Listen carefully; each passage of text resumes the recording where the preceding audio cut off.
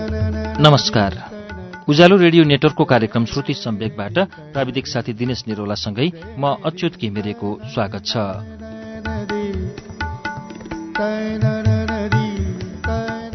श्रुति सम्वेकको मंगलबारको श्रृंखलामा मैले आज तारिणी प्रसाद कोइरालाको उपन्यास फालिएको सामानको वाचन लिएर आइपुगेको छु। गएको साता यो पुस्तक 7औं श्रृंखला पृष्ठ 144 सम्म हामीले वाचन सुन्यौं। यो उपन्यास 2042 सालमा प्रशान्त प्रकाशन बनारसबाट पहिलो पटक प्रकाशित भएको थियो भने त्यसभन्दा पछि 3 दशकभन्दा पछि आएर ओरिएन्टल पब्लिकेशनले बजारमा ल्याएको छ। फालिएको सामान तारिणी प्रसाद कोइरालाको उपन्यासको 8औं श्रृंखला आज वाचन सुनौ 145 पृष्ठबाट।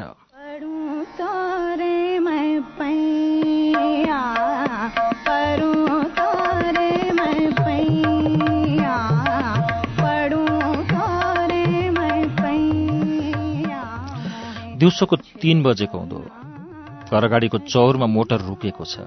मोटरभित्र बसेका सरदार बाजे पुरेन्द्रनाथ अधिकारी पर्खिरहेका छन्। उनका खास मालिक लाटसाप कहाँ सपरिवार जानु छ मालिकको हातको टीका लाउन। यी आइमाईहरू चाहिँ ओर्लिने चाइचुईसम्म पनि गर्दैनन्। पुरेन्द्रनाथ मनमनै त रिसाएका छन् तर हतार भने देखाएका छैनन्। दरबारमा शिक्षा पाएका हुन् कि त्यसैले महाराज कमान्ड चिफ र अरू जर्साप कर्सापहरू कहाँ टीका सकेर बल्ल तल्ल फुर्सद पाएका छन् आफ्नो मालिक कहाँ जाने। यी स्वास्नी मानिसको चाहिँ के चाला हो के चाला। बाहिर निस्कनु पर्यो भने अबेर नगरी नहुने। उति भाँति झन् पहिले नै अर्थ्याएको रे लाटसाप कहाँ 3:30 बजेला बिन्ती चढाएको छ है ठिक परिराख्नु। घरमा त लौ ज्वाइँ पनि पो टीका लाउन पर्खिराखेका। कस्तो टीका थोपरिदिन साथ ज्वाइँ हिँडिहालेर पो त। जहाँ हतार उही अल्झोको अवतार। इष्टकोटको खल्तीबाट घडी निकालेर उनले हेरे 3:07 गइसकेको। त्यो मोरो ड्राइभर बनाउँदैलाई बोला भनेर पठाएको पनि माथि नै पो अल्झ्यो त। मोटरको ढोका उगारेर उनी तल ओर्लिएर माथि बार्दलीमा हेरे। कतै कुनै चालचुल छैन। अधीर भएर उनी मोटर यताउति डुल्न लागे। ज्वाट्ट आँखा परे मोटरको मडगार्डमा। हेर्छन् त अलिकति पालिस उप्किएको सानो टाटो पो छ त। औँलाले टाटोलाई छोएर उनले जाँचे। अहिलेको दाग होइन, पोहोर परार नै पालिसको पाप्रो उप्केर टिनको कालो टाटो देखिएको छ, मुहर जत्रो गोल चक्का। पहिले उनको आँखा किन नपरेको होला त्यहाँ, तर परोस् नै कसरी। ठुल्ठुलो चाडबाड नभई ग्यारेजबाट कहिले निस्किने होइन मोटर। यस्तै दौडधुप गर्नु परेका बखत रिक्सामा भ्याइएन भने मात्र यो निस्कन्छ, नत्र भने महिनौसम्म ग्यारेजमा थन्किएको थन्किए। मुसा र चमेराको लिड, किरा फटेङ्ग्राका गुँड र माकुराको जालोले ढाकेको हुन्छ। झन् त्यसमाथि धुलोको बाक्लो पत्रले डम्म छोपेको। सफा गर्दा शास्ति। आफूले चाहिँ ड्राइभर पनि राखेको छैन। अड्को पड्कोलाई छिमेकका मिश्री बाउ साहबको 86 ड्राइभरले काम चलेकै छ। आफूले किन राख्नु। वर्ष दिनमा 2-1 पल्ट चढ्नाका निम्ति बिना सिती थुप्रो तलब खुवाएर को घर साँडेलाई पालिराखोस्।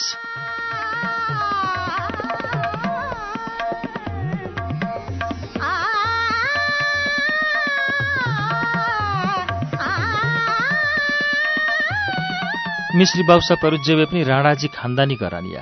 हिङ नभए पनि हिङ बाँधेको टालो। कुन जुनीमा उनीहरूको एउटा थोत्रो मोटर थियो। त्यसै बेला उनीहरूले यो 86 ड्राइभर भर्ना गरेका थिए। र अहिले चाहिँ मोटरको नाममा टायर नभएको, 2टा पाङ्ग्रा शुद्ध नभएर इँटाले अडाएको र हुडको टाट गलेर दुजा भएको उही पुरानो मोटर अस्थिपञ्जर ढोकै नभएको ओसिलो ग्यारेजमा फालिएको छ। न थाहा पाएको कुरा कहाँ हो र। उनीहरूले ग्यारेजको ढोकालाई जानी बुझी फालेका हुन्। आउने जानेले पटाङ्गिनीमा पुग्न साथ देखुन् न बाउसापहरू मोटर नभएका कहाँ हुन् र। राणाजी पो हुन्, खानदानी पो हुन् त। 8-10 वर्षदेखि सरदार बाजेले बाउसापहरूको त्यो थोत्रे मोटरलाई त्यो चिसो ग्यारेजमा मालिकको पुरानो चकचकीको सम्झना गर्दै लट्टिए चाहिँ देखिआएका छन्। मोटर बिग्रेर धुजा भइसके पनि ड्राइभर चाहिँ छँदैछ। जस्तो सुकै निर्धो र टकटकिएको राणाजी नै किन नहोस्, जे भए पनि ऊ बाघकै बच्चा हो। एकपटक नोकर भर्ना गरिसकेपछि काम छैन भनेर उसलाई हटाइदिनु शानको विरुद्ध हुन्न र। यस्तो कोही नयाँ मान्छे आएको बेला ए ड्राइभर भनी बोलाउँदा कस्तो रोबिलो स्वर घर वरिपरि घनन्न हुँदै रङमङ्गिन्छ। त्यसैले पनि उनीहरूले त्यो 86 ड्राइभरलाई नहटाएका। सरदार बाजेलाई त यसले बेसै भएको छ। खट्ट खाँचोमा त्यो 86लाई बोलायो, क्या आनन्द। तर कहिलेकाहीँ भने मिश्री बाउसापहरूले मोटर मागिदिएर उनको जिउको आधा रगतै सुकाइदिन्छन्, त्यति मात्रै। तर धेरै माग्दैनन्, वर्षमा 1-8 पटक मात्रै हो। नदिएर पनि त नहुने। एक त राणाजी हुन्, रैती दुनियाँभन्दा धेरै माथिका। झन् बेला बखत ड्राइभर पनि मागिरहनु पर्ने। बेसै त छ नि, 1-8 पटक मोटर धोइआई गरेर सफा सुग्घर पनि हुन्छ।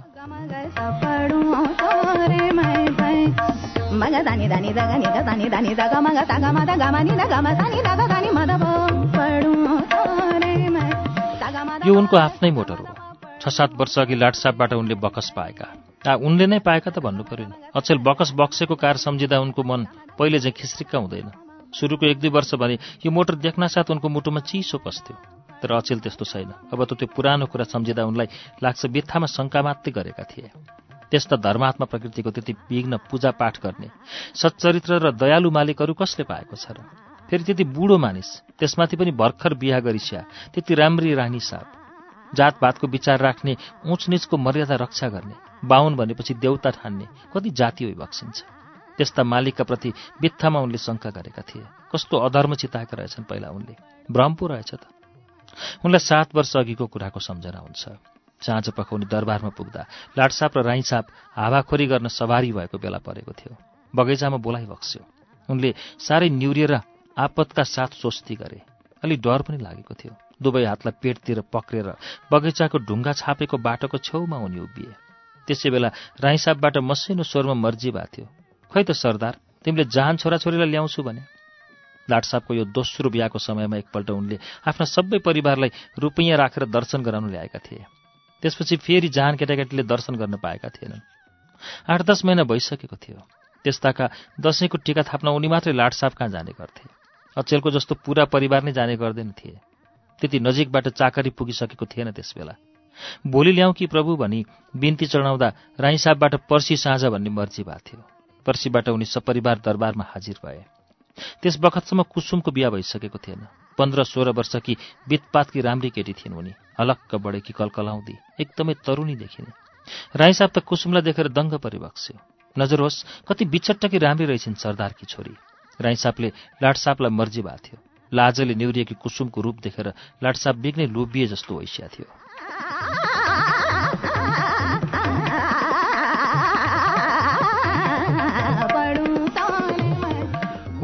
त्यति बेला हो सरदार पुरेन्द्रनाथको मनमा चिसो पसेको।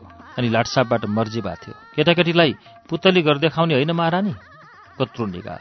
तर उनलाई राम्ररी सम्झना सकी त्यस्तो वात्सल्यपूर्ण अनुकम्पा देखाइ बक्सिँदै पनि किन हो कुन्नी? पुरेन्द्रको मन खल्लो भए चाहिँ भएको थियो। भरिङबाट ओर्लिँदा लडो लिने भन्दै लाटसापबाट कुसुमको पिठ्यौँ समाइ बक्स्या थियो। त्यसवखत पुरेन्द्रको मनमा लागेको थियो कि बरु लड्न सक्ने सम्भावना त त्यस बेला कि 9-10 वर्षकी जुनु अथवा 3-4 वर्षको मिठुको पो थियो त। उनीहरूको चाहिँ वास्तै नगरी तरुणी भइसकेकी कुसुमको त्यति बिग्न। अहिले सम्झिँदा लाटसापको दाहिने बाहुली कुसुमको पिठ्यौँमा झरेर साडीको सपको भित्रबाट बेरिँदै काखीतिर पुगेको पो थियो कि जस्तो लाग्छ। तर होइन क्यार, सके यो उनको भ्रम थियो कि क्यार?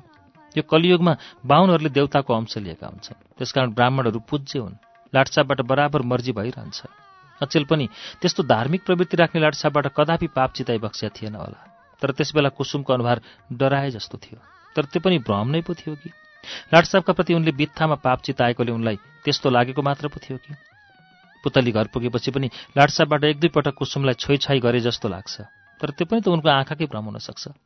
त्यसपछि पनि लाटसापबाट जहान परिवारको खोजीनीति गरिबक्स्या थियो। बराबर मर्जी हुन्थ्यो। ठुलछोरीलाई बेस्ट छ सरदार, कहिलेकाहीँ यसो आफ्ना जान बच्चालाई राईसाप कहाँ ल्याए पनि त हुन्छ नि। बुझ्यौ पण्डित, ल्याउने गर्नु हो प्रभु भन्नु बाहेक अरू के गर्न सक्थे र उनी? खुसी भएका थिए मालिक रिझिएको देखेर। तर अर्को पटक लग्न खोज्दा भने कुसुमले नै जान मानेकी थिएनन्। त्यसले चाहिँ उनको शङ्का सत्य पो थियो कि जस्तो लाग्छ। तर त्यसबेला कि लज्जारु र बोल्दै नबोल्ने खालकी कुसुमलाई जानुपर्छ भनेर कडासँग भनिदिँदा उ लुरुक्क परेकी थिए। सरदारबाजी पनि के गरून् र? लाटसाप नै हुन् उनका अन्नदाता मालिक। अहिलेको यत्रो घरद्वार, यतिका नोकर चाकर, यत्रो इज्जत सम्मान र यत्रो चकचकी सबै लाटसापकै निगाहबाटै त भएको हो नि।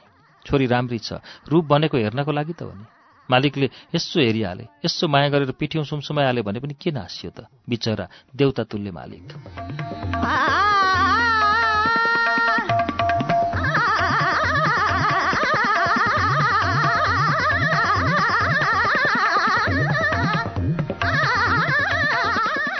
तर जे होस्, 3 पटक गएपछि भने उनलाई साह्रै भ्रम हुन लाग्यो। कुसुम पनि च्याठिए चाहिँ गर्न लागि। अर्को पटक कुसुम बाहेक अरू सबै राईसापको दर्शन गर्न गएको बेला लाटसापबाट पहिले जस्तो रुचि देखाइ बक्सेन। त्यस्तै हुन लाग्यो। तर लाटसापबाट कुरा उब्काइ बक्सिनुभन्दा पहिले नै हत्तपत्त उनले सफाइ दिँदै भनेका थिए कि ठुलछोरीलाई ज्वरो आयो प्रभु, आउनै पाइन। हुन त पहिले जस्तै कुरा गरिसियो, तर कुरा गरिसिँदा पनि मन नपराइसिए जस्तो कस्तो बेमज्जाको। तर यो पनि भ्रम हो। ठुलाबडा मानिस, मुलुकको यत्रो काम सम्हाल्नु पर्ने, कहिलेकाहीँ झर्को पनि त लाग्दो हो नि। कहाँ कसले के काम बिगारे आउँदा चित्त अस्थिर थियो कार। कोही मानिस पनि सधैँ एकनासको हुँदैन नि। बिना सित्ती उनले पाप चिताएका मात्रै हुन्। त्यति बिघ्न पूजापाठ धर्म गर्न गर्ने मान्छे नेपालमा अरू को छ र? उनले पापै चिताएका हुन् ब्यारे, अरू केही छैन बित्थामा।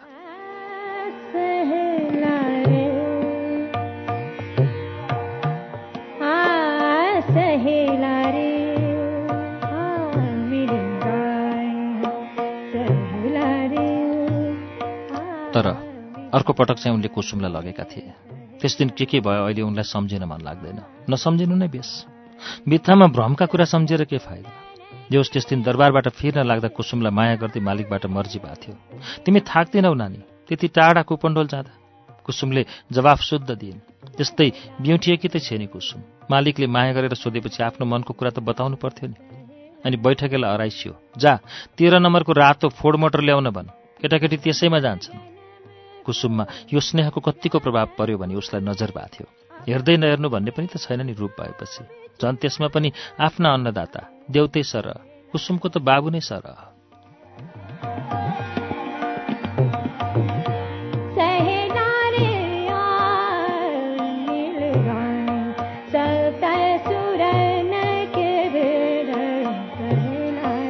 कति दयालु र विवेकी र मर्मज्ञानी होइसिन्छ। अभिमान भनेको पटक्कै छैन। कुसुमलाई डोराउँदै तल पटाङ्गिनीसम्म सवारी भयो। पुर्याउन सबजना मोटरमा चढेर जान लाग्दा ड्राइभरलाई मर्जी भएको थियो। पुर्याएर मोटर उहीँ छाडेर आएछ। केटाकेटीलाई मोटर बकस दिए, बुझिस्? पुरेन्द्रनाथ हर्ष विभोर भएका थिए। कस्तो करुणा! त्यसैले त करुणानिधान दयासागर भनेको। उनले कुसुमलाई दाम राखेर दर्शन गर भनी साउती गर्दै ओर्लिनलाई चिमोटेका थिए। तर उनी आज्ञा उल्लङ्घन गर्दै अडिक रहेकी थिइन्। अनि केही नलागेर उनी हत्तपत्त तल ओर्लिएर आफैले रुपियाँ राखेर स्वस्ति गरे। अहिले त्यही मोटरको यताउति डुल्दै उनी 7 वर्ष अगाडिको कुरा सम्झिएर झस्किए। लाटसापले केटाकेटीलाई बकस भन्ने मर्जी हुँदाहुँदै उनले किन कुसुमलाई नै रुपियाँ राख्न अघि सारे त? त्यस बखत त्यहाँ सुरेन्द्र पनि थियो, जुनु पनि थिए, मिठु पनि थियो। यिनीहरू कसैले नभनेर किन उनले कुसुमलाई नै दाम? होइन, यो भ्रम मात्रै हो, कल्पना मात्रै हो। त्यस्तो दयालु धर्मात्मा बाहुन भनेपछि देउता जत्तिकै सम्झिने।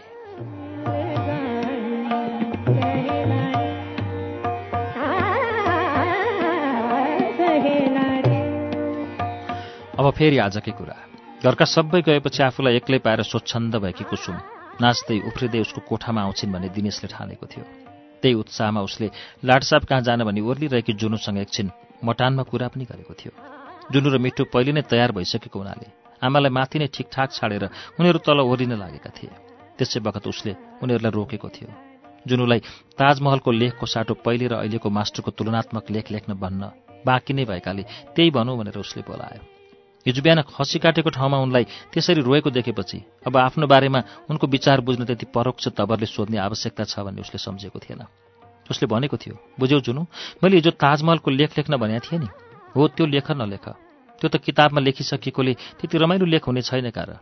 बरु त्यसको ठाउँमा म एउटा रमाइलो सब्जेक्ट दिन्छु। ठिङ्ग उभिएकी जुनु आफ्ना उही असहाय आँखाले चुपचाप मास्टरजीलाई हेरिरहेकी थिइन्। कस्तो निराश दृष्टिले हेर्छिन् उनी, मानौ उनको मनमा सबै सपना आफ्नै आँखाका अगाडि एक एक गरी भत्किँदै मेटिँदै गएको उनी देख्छिन्।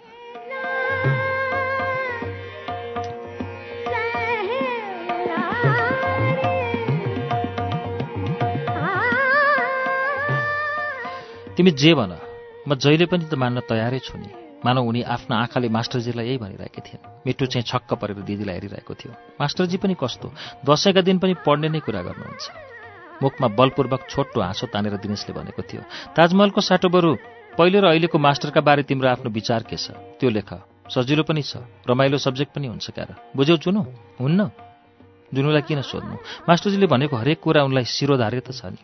स्वीकृति जनाएजे गरी उनले दिनेशलाई पुलुक्क हेरेकी थिइन् र अब दिनेश कुसुम आउलिन् भनेर पर्खिँदैछ। तर कुसुम आएनन्। दस्न नसकी अशक्त भएर लडेको कुसुमभित्रको विषालु नाग जस्तै हरेस खाएर कुसुम आफ्नो ओछ्यानमा पछारिएकी थिइन्।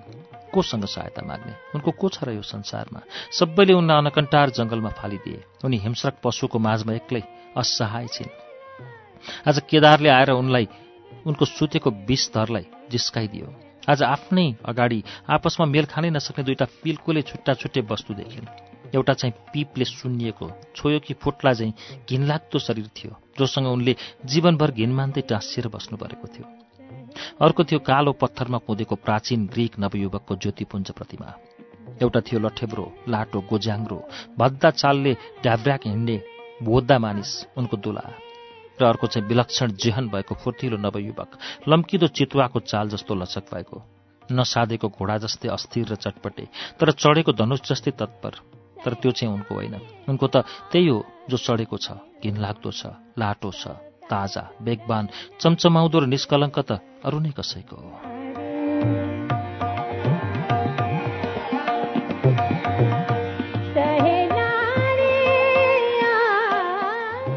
कसले बुझिदिने कुसुमको अन्तर्व्यथा? उनले किन क्रुद्ध नहुने र अनि हृदय छटपटाउँथ्यो?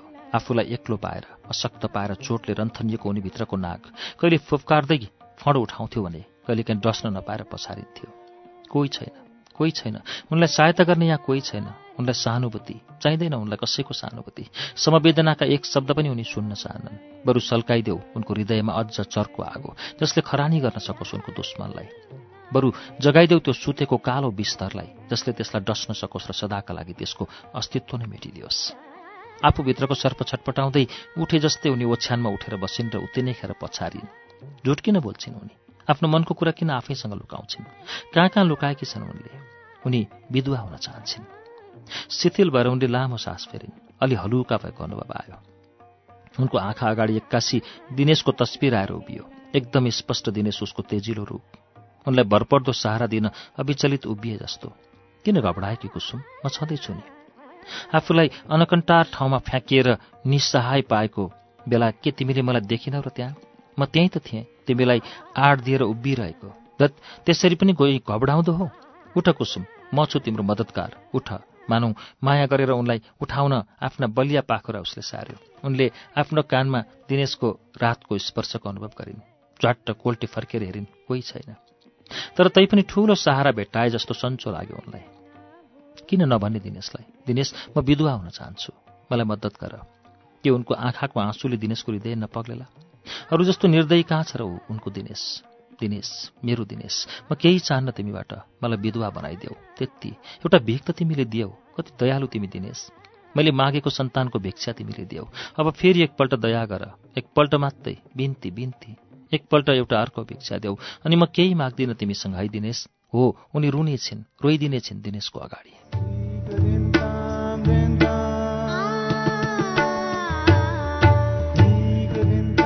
कार्यक्रम श्रुति सम्वेकमा अहिले तपाईँले सुन्नुभएको वाचन तारिणी प्रसाद कोइरालाको उपन्यास फालिएको सामानको वाचन हो। यसको बाँकी अंश वाचन लिएर केही बेरमा फेरि आउनेछु। उज्यालो सुन्दै गर्नुहोला।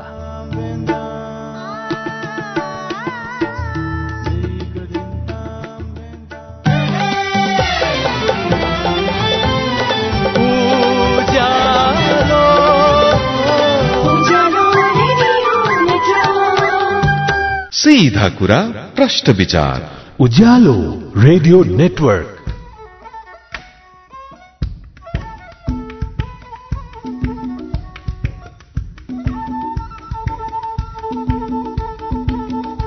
कार्यक्रम श्रुति सम्वेकमा तपाईंलाई फेरि स्वागत छ। श्रुति सम्वेक तपाईं उज्यालो रेडियो नेटवर्क काठमाडौँमा 90 मेगाहर्जसँगै देशभरिका विभिन्न एफएम स्टेशनबाट एकैसाथ सुनिरहनु भएको छ। श्रुति सम्वेकमा हामी आज तारिणी प्रसाद कोइरालाको उपन्यास फालिएको सामानको वाचन सुनिरहेका छौं। अब यसको बाँकी अंश वाचन सुनौ।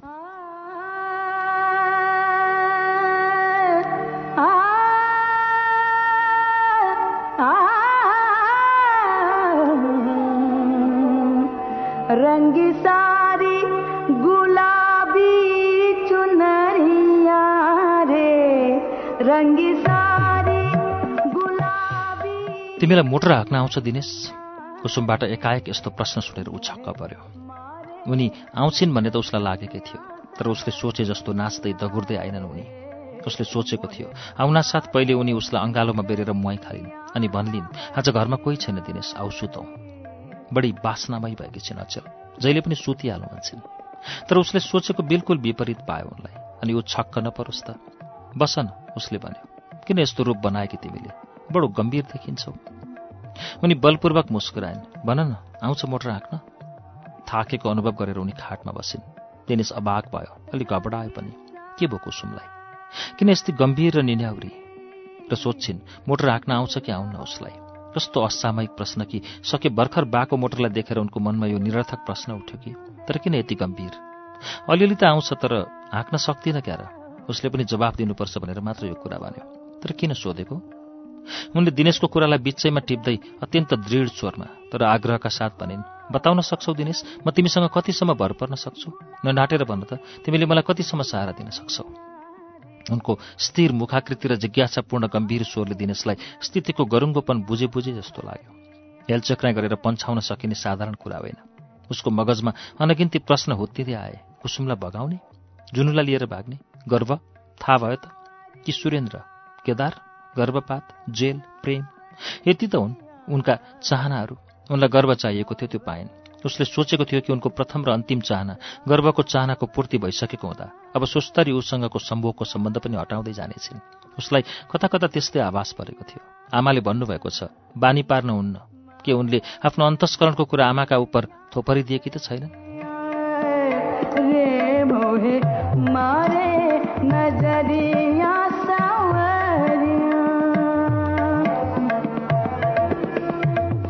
तर अहिले त फेरि कुसुमलाई सहारा खोज्दै उसको शरणमा आएको पो पाउँछ। उनी उसको पोल्टामा परेर ढुक्क हुन चाहन्छन्। यस्तै भान पर्छ उसलाई। उसलाई लाग्छ कि निश्चिन्ततापूर्वक उसको आड लागेर उनले आफूलाई सुरक्षित ठानेकी छिन्। के ऊ त्यहाँबाट हटिदियोस्? असहाय भएर कसरी पछारिने छिन् उनी? यसको कल्पना गर्दा पनि ऊ काँप्छ। सक्दैन। उनको आडलाई ऊ हटाउन सक्दैन। त्यस्तो निर्दयी ऊ छैन, त्यस्तो अमानुषिक ऊ छैन। ममा जति छ सबै, उसले अविचलित शान्त स्वरमा भन्यो।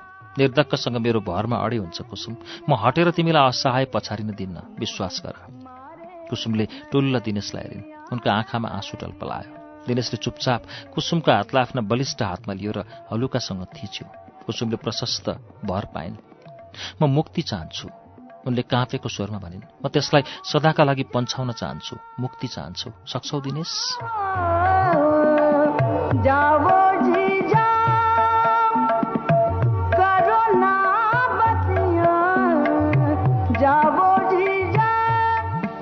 दिनेशले सब कुरा बुझ्यो र बुझेर पनि ऊ घबराएन अलिकति पनि।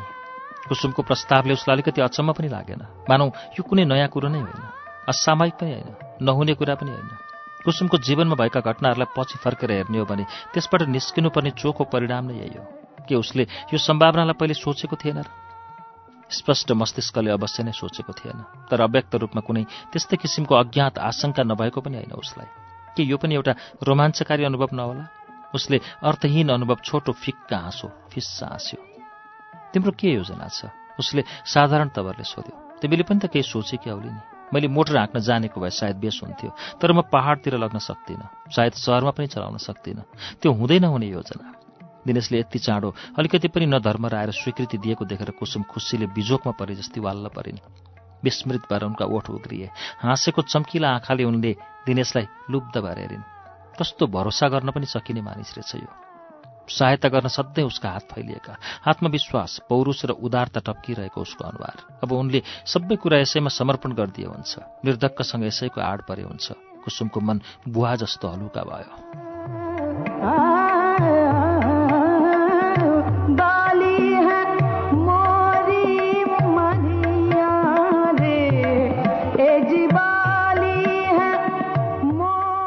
तिमी नै सोच न त दिनेश, सोचिदेऊ न त। अब कुसुमको स्वरमा बालिकाको कायर आग्रह थियो। सम्पूर्ण जिम्मेदारी दिनेशमा सुम्पिएर उनी अब मानव सुखद परिणामको आशा लागेर पर्खिएकी छन्। उनको मगजमा धेरै पहिले कुनै पुस्तकमा देखेको एउटी युवतीको चित्र नाच्यो। कुनै ठूलो चित्रकारले लेखेको थियो। त्यो चित्र सम्पूर्ण सेतो, साह्रै पातलो रेशमी साडी जस्तै नसिएको लुगा जिउमा बेरेर, त्यस्तै सेतो र सुकुमार उत्तरीयले छाती छोपेकी प्राचीन रोमन युवतीका ढोकामा कसैको प्रतीक्षा गर्दै किञ्चित टेडिएर उभिएकी। उनका कुँदेका जस्ता सुकुमार डोला, नाङ्गा हिमानी पाखुरा, एउटा उचालिएको हातले ढोकाको पर्दालाई बटुलेर मुठ्ठीमा पक्रेकी र त्यसैको पाखुरामा टाउको सुताएकी र अर्को हात चाहिँ पातलो कम्बरमा अडाएकी। लोलाएका आँखाले कुनै अज्ञात ठाउँलाई चुपचाप हेरिरहेकी। त्यो चित्र उनलाई आफ्नो सुनौलो भविष्यको चित्र चाहिँ सुन्दर लाग्यो। श्वेत वस्त्र, साह्रै मुलायम, फुस्रो नबाटेको सुनौलो कपाल पिठ्यौमा छरिएको। कस्तो राम्रो भविष्य, कति राम्री भविष्य कि कुसुम। उनलाई रमाइलो कुतकुती लाग्यो। दिनेशले केही उत्तर दिएन। उसको ओठमा मुस्कुराहट खिचिएको भए पनि ऊ कुनै विचारमा तल्लीन थियो सायद।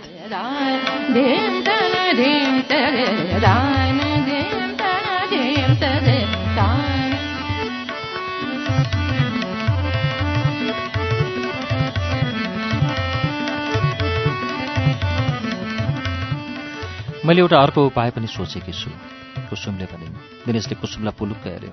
उनी उत्तेजनाले चञ्चल देखिएकी थिइन्। आफ्नो आकाङ्क्षाको अनुरूप घटनाक्रम गइरहेको कल्पना गर्दा पनि मानिस एकछिन आनन्द विभोर हुन सक्छ, होस् वा नहोस्। तर भएको कल्पनामा केही छिनको निमित्त भए पनि डुब्न पाउनु कति स्वर्गीय आनन्ददायी हुन्छ। आहा, उनले फेरि भनिन्, मैले अर्को उपाय पनि सोचेकी छु। तिमीलाई पौडी खेल्न आउँछ? दिनेश खिस्सा हाँस्यो। उसले कुसुमको यो योजना पनि बुझ्यो, तर उनकै मुखबाट सुन्ने उत्कण्ठा भएर उसले सोध्यो, आउँछ किन? उत्सुक हुँदै उनी दिनेशको अझ नजिक सरिन्। भेलमा नि? आउँछ। भेल भएको बनारसको गङ्गा धेरै पटक वारपार गरेको छु। किन? योजना भन्न लाग्दा उनलाई लाज पनि लाग्यो। हेर्नुहोस् न दिनेश दाजु, मेरो बौलट्ठी भन्दै उनले आफ्नो टाउकोलाई दिनेशको छातीमा लुकाइन्। दिनेश भविष्यको डरलाग्दो कुरा मनमा गुन्दै थियो। त्यसैमा भुलिएर उसले उनको पिठ्यौँ सुमसुमायो।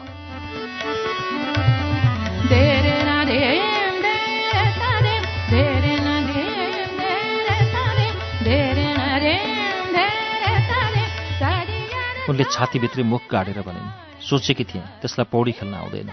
बेल बाएका बखत पशुपति मुनिको बागमती साह्रै डरलाग्दो पो हुन्छ त। देख्नुभएको छ तपाईँले दिनेश? त्यसलाई पौडी सिक्न साह्रै रहर छ। मैले उसका कुरा कतिचोटि सुनेको छु। सिकाउने मानिस नै भेटाएको छैन उसले। म अनि डिलमा उभिएर हेरिरहन्थेँ। अड्डाका निम्ति सबभन्दा भरपर्दो साक्षी मै हुन्थेँ। पशुपतिमा नुहाउने मानिसको पनि घुइँचो हुन्छ, त्यत्तिका मान्छेहरू पनि साक्षी हुन्थे। जानी जानी गरेको होइन कि। बेलमा त्यत्रो भुस्तेरेलाई कसरी सम्हाल्न सकिन्छ त? तपाईँ पनि त बचाउने कोसिस गरे चाहिँ यताउति हातगोडा फाल्नुहुन्थ्यो नि, होइन त दिनेश दाजु? मेरो कुरा सबैजना पत्याइहाल्थे कि। सिङ्गुल्ते स्वास्नीले बकेपछि अरू साक्षीको के काम? दुलालाई मन पराउन्न भन्न कसलाई के थाहा? सासू बर्खायामा आउन पनि त अहिले धेरै छ नि। त्यस बेलासम्म मेरो जिउ हलुका भइसक्यो हुन्छ। अब म घर जानासाथ आफूलाई अर्कै बनाउँछु। भारी जिउ भएकोले दुला मन पर्यो भन्ने पार्न सकिहाल्छु कि। पत्याइहाल्छन्। बरु उसलाई देउते जस्तो मानुलाई के हुन्छ र? अब त सके ऊ पनि कुटपिट नगर्ला क्यार। सासू गदगद भएकी हुन्छन्। ऊ पनि उनैको नाशमा नाच्ने छोरो त हो नि। आफ्नो छातीभित्र मुख लगाएर बोलेको कुसुमको स्वर मौरीको छातो गुन्जिरहे जस्तो दिनेशलाई लाग्यो। यो उनको योजना सुनिरहेको थियो र सोच्दै थियो कि घृणा र क्रोधले मानिसलाई कति डरलाग्दो बनाउन सक्दो रहेछ। अबला कलाउने एउटी सुकुमारी नारी प्रतिशोध लिनका निम्ति के गर्न सक्दिन र? को भन्छ यिनलाई कमजोर? नारीको सुकोमल सौन्दर्य र आत्मसमर्पण हुने मनमोहक सङ्कोचभित्र बकबकी उम्लिरहेको ज्वालामुखीलाई कुसुमले देखाइदिन्छन् रे।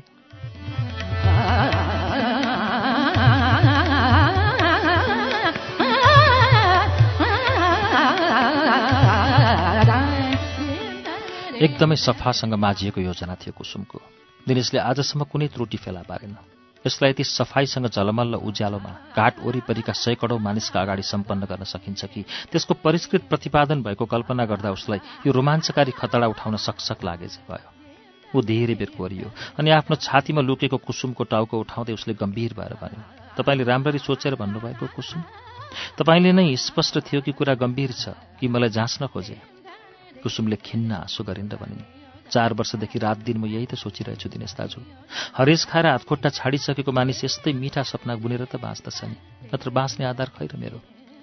दिनेशले केही बोलेन। उसले फेरि कुसुमको हात समाएर खेलाउन लाग्यो। रुन्चे स्वरमा कुसुम भन्दै गइन्, म गरौँ नै के दिनेश दाजु? चारैतिरबाट हेला गरिदा गरिदा म यति निराश भइसकेको छु कि ठिक र बेठिक छुट्याउन सक्ने सामर्थ्य पनि अब ममा छैन। एकदम हरेस खाएकी छु दिनेश दाजु, एकदम हरेस भएकी छु। काँप्दा काँप्दै उनको गला रुदनले निसासियो। एकछिन थामेर फेरि उनले कुरा चालु गरिन्, मेरो उम्की जाने बाटो चारैतिरबाट थुनिएको छ। त्यसैले अन्धी भएर म अन्तिम पटक आफ्नो सर्वनाशलाई दाउमा थाप्न चाहन्छु। हुन त मेरो यो बौलट्ठीलाई मानिसहरू अमानुषिक देख्लान्, घृणित र अनैतिक ठान्लान्। संसारमा त्यस्तो आदर्शवादी विचारको अभाव कहाँ छ र दिनेश दाजु? तर यो आदर्श त दुःख नपाएका मान्छेले अँगाल्ने आदर्श पो हो त। उनीहरूसँग मात्रै त्यसलाई अँगाल्न सक्ने हविगत र आँट हुन्छ कि होइन? भन त दिनेश।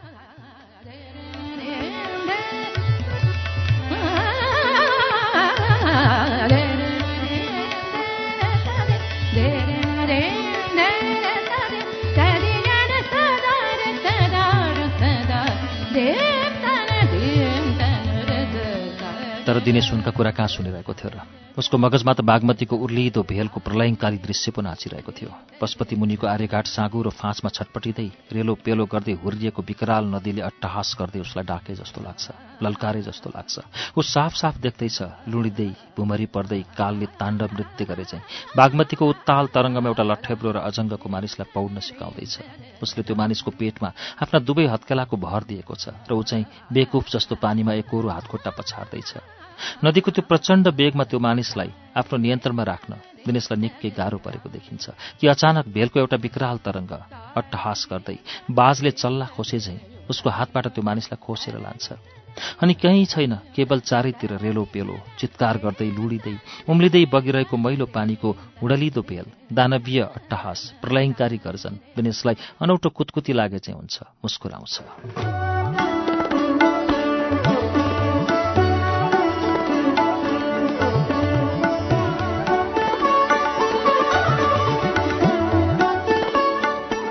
त्यसपछि केही दिन साह्रै नै उत्तेजनादायक दिन थिए।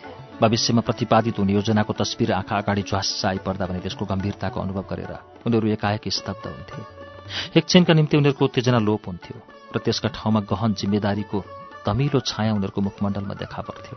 योजनाको अन्तिम परिणामको कल्पना गरेर त्यसको डरलाग्दो विभत्सताको पेस्की अनुभव गरेर विस्मित हुँदै उनीहरू आपसमा हेराहेर गर्थे। बोल्ने आवश्यकता नै थिएन, मौन आँखाले नै हृदयको भावना व्यक्त गर्थे।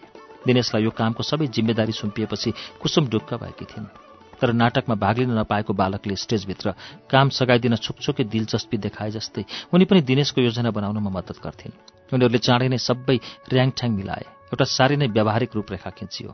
सबभन्दा पहिलो काम थियो केदारसँग दिनेशको हेलमेल बढाउँदै लग्ने। त्यो काममा मद्दत गर्न कुसुम तयार भइन्। उनले उत्तेजित हुँदै भनिन्, तिमी धन्दा नमान दिनेश, म सजिलैसँग त्यसको बन्दोबस्त गरिदिन्छु। त्यारपछि घर गएर भुजेल पहलमानसँग तिमीले कुस्ती खेल्न मन गरेका छौरी भनी उसलाई भन्छु। उसलाई भुजेलको ठुलो घमण्ड छ, घिउ खान 10 रुपियाँ दिने गरेका छ नि त्यसले।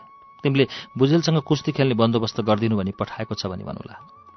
अनि ऊ नै तिमीसँग कुरा गर्छ, सके यहीँ आएर कुरा गर्ला, नभए गैरीधारामा नै बोलाउँला। मैले उसलाई राम्ररी चिनेकी छु नि, अवश्य बोलाउँछ। अनि तिमी कुस्ती खेल्ने नाताले उसँग हेलमेल बढाउँदै जानु, बट्टाई लडाउन, भेडा जुदाउन, परेवा पाल्न र उसलाई मन परेका अरू काममा पनि तिमीले दिलचस्पी देखाउनुपर्छ। रक्सी खाने गरेका छ कि छैन तिमीले? छैनौ कार, के भएर थोर खाऊ न।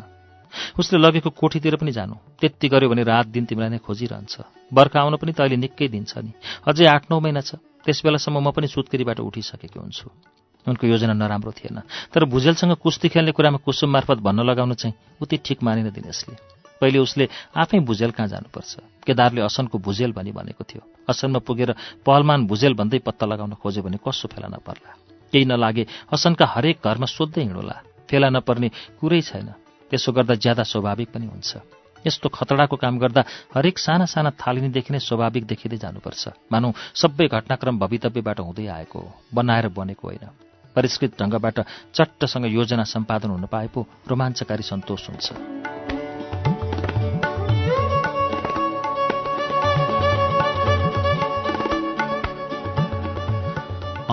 भुजेल कहाँ 2-4 दिन आवत जावत गरेपछि एक न एक दिन केदारसँग त्यहाँ अवश्य भेट हुन्छ। त्यसपछि कुसुमले बताए जस्तै उसँग हेलचेम बढाउँदै जानुपर्छ। उसले 2-4 पटक रक्सी खाएको छ, त्यसकारण त्यसको बानी पर्न पनि त्यति गाह्रो पर्दैन। कोठीतिर नै चार्नु परे पनि चार्छ। एउटा नयाँ अनुभव नै हुन्छ, रमाइलै हुन्छ। तर सुतिहाल्न चाहिँ सके उ नसक्ला। कस्तो कस्तो दिगमिग लाग्ला उसलाई। झन् शर्मिष्ठाले बात-बातमा कुकुर्नीको सडेको पुच्छर सुँग्दै हिँड्ने ज्वाइँ भन्ने गरेकीले दिनेशको आँखामा कुकुर्नीको फतक्क गलेर फ्यात्त बाहिर झुन्डिएको पुच्छर मुनिको घिनलाग्दो रातो चौटा नाचिरहने हुँदा घिनले भुतुक्क भएको छौ। तर जे भए पनि त्यत्रो ठुलो योजना सफल बनाउनका लागि केही दिन ऊ जे गर्न पनि तयार छ।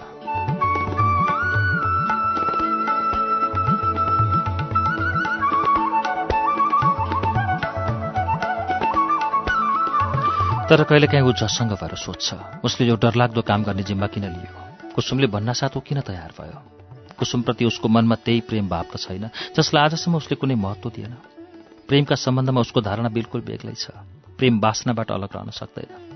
उसको भनाइअनुसार वासनाको अन्तिम चरणमा पुग्न नपाउँदाको व्याकुल अवस्था नै प्रेम हो। त्यस अन्तिम श्रेणीमा पुग्न रुकावट भएपछि व्यासन व्याकुल मानिसमा जुन छटपटी व्यग्रता र विद्रोह देखिन्छ, त्यसलाई मानिसले प्रेम भन्ने रोमान्टिक नामले विभूषित गर्दै गौरवान्वित पारेका छन् र त्यसको महिमा गाएका छन्। अन्तिम चरणमा पुग्न रन्थनिँदै हुत्तिएको वेगलाई बीचैमा रोकिदेऊ, त्यसले प्रेमको संज्ञा पाउँछ। ओछ्यानमा पुर्याइदेऊ, वासनाको संज्ञा प्राप्त गरेर हेला गरिन्छ। उसँग यसका ज्वलन्त प्रमाणहरू छन्। लैला मज्नु, रोमियो जुलियट, श्री फरहाद, देवदास पार्वती र अन्य यस्तै अमर जोडाहरू जो गनिसाध्य छैन। यी जोडाहरूले ओछ्यानमा पुग्न पाएका भए के यिनीहरूको नाम आज सुनिन्थ्यो र? त्यसकारण प्रेमलाई उसले 2 शब्दमा टुङ्गाइदिएको छ, अतृप्त वासना। तर कुसुमसँगको उसको वासनाको चाहना अतृप्त कहाँ छ र? प्रेमको सम्बन्ध उसले सुने जस्तो, पढे जस्तो त्यागको भावना पनि त उसमा छैन। अनि ऊ किन कुसुमले भन्नासाथ त्यत्रो जोखिम उठाउन तयार भयो त? के कुसुमका उपर दया दर्शाएको हो त उसले? होइन, कुसुमलाई कसैको दया चाहिएको छैन, अथवा उसलाई कर्तव्यले प्रेरित गराएको त होइन। तर मानिस मारेर कसैको कर्तव्य पूरा हुँदो हो त? पतिलाई मारेर पत्नीको जीवन सुखमय हुन्छ र? एउटाको हत्या गरी अर्कोलाई सुखी गराउनु कि यही हो कर्तव्य? के यो उचित हो? मरेकोलाई बचाउन नसकेलाई मार्ने के अधिकार? यसले कुसुमलाई सन्तोष मिल्छ रे, विधवा भएर उनी सुखी हुन्छन् रे। कस्तो विचित्र अवस्था।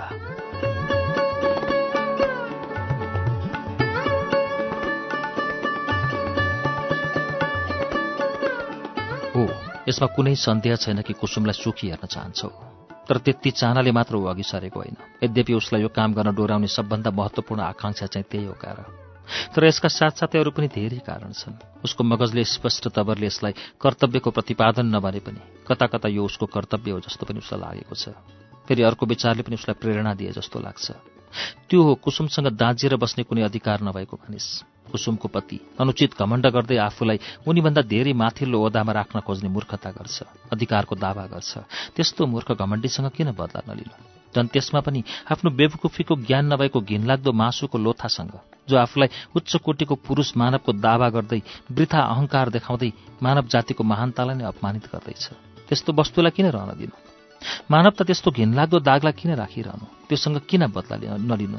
यसरी बदला लिन पाउनु कति सन्तोषदायी हुन्छ, त्यो कुरा दिनेशलाई मात्रै थाहा छ। बाहिर देखिँदा त्यति बिघ्न सन्तोषप्रद नहोला चाहिँ लाग्ने यो भावनाभित्र रहेको मिहिन आत्मसन्तोष दिन सक्ने सूक्ष्म परितृप्तिको सकसकाउँदो कुतकुतीमा कस्तो दुर्बोध्य मिठो रोमाञ्च लुकेको छ, यो केवल दिनेशलाई मात्र थाहा छ। हुँदो रहेछ, यस्तो हुँदो रहेछ। हृदयभित्र सन्तोषको साह्रै मिहिन पारोको चिसो धर्को सुलबुल सुलबुल गर्दै डुलेको ज्ञान के कसैलाई भएको छैन? तर दिनेश त त्यही अनुभव गर्दैछ आफ्नो हृदयभित्र। दया, कुसुमका प्रति दया पनि छ उसलाई, र त्यही दयाले गर्दा उनका उपर उसको माया पनि छ। यदि नामै दिनु पर्यो भने बरु ऊ यो प्रेमलाई प्रेम भनी भन्न तयार छ। प्रेम, कुसुमका प्रति प्रेम, कुसुमका प्रति प्रेम पनि छ उसलाई। यदि यसैलाई प्रेमको संज्ञा दिइने गरेको छ भने ठिक छ, उसलाई प्रेम पनि गर्छ कुसुमलाई। ऊ कुसुम जस्ती राम्री युवतीको सहायता गर्न पाउँदा उसलाई अज्ञात गौरवको बोध रहन्छ। तर उसले किन गौरव गर्ने? सुन्दरी छिन् त्यसकारण। जुनसुकै काम गरेर पनि राम्रोको नजिक पुग्न पाउनु निस्सन्देह गौरवको विषय हो। अनि देख्छ सरदार पुरेन्द्रनाथलाई, उनका प्रति उसको मनमा सदैव उब्जिरहेको घृणाको प्रतिकार पनि यसबाट उसले गर्छु भनी संकल्प गरेको निर्णयबाट हुन सक्छ भने चाहिँ लाग्छ दिनेशलाई। उनीसँग बदला लिन चाहने अव्यक्त आकांक्षाको परिपूर्ति हुन्छ यसबाट। कता कता यस्तो शर्मिष्ठाको रोइरहेको मातृ हृदयलाई समवेदना जनाउने काम पनि गर्छ चाहिँ उसलाई लागेको छ। कति कति कारणले उसले यो डरलाग्दो जिम्मेवारी लियो। त्यसको राम्रो ज्ञान उसलाई नभए पनि यो जिम्मेदारीको प्रतिपादन गर्न पाउँदा ऊ एकरत्ती घबराएको छैन, बरु खुसी र उत्साहित छ ऊ। र त्यस्तै उत्साही छिन् कुसुम पनि, तुलबुलिएकी, फुरफुरिएकी। एउटा निश्चयमा पुगेर ढुक्क हुन पाउँदा कति हलुका हुँदो रहेछ, बल्ल उनले थाहा पाइन्। एकदम फूलको थुङ्गा जस्ती यस्तो मादकता र हलुकापन त कहिलेकाहीँ साँझको बेला सूर्यास्त भइसकेको रक्तरश्मि बादलबाट प्रतिबिम्बित हुँदै पृथ्वीमा छरिएका बखत मात्र उनले अनुभव गरेकी छन्।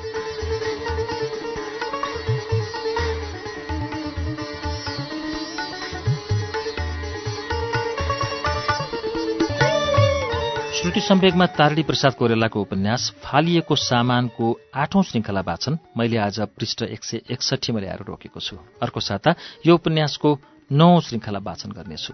तबसम्मको लागि श्रुति सम्वेगबाट प्राविधिक साथी दिनेश निरौला र म प्रस्तोता अच्युत घिमिरे बुलबुल बिदा हुन्छौं। नमस्कार, शुभरात्रि।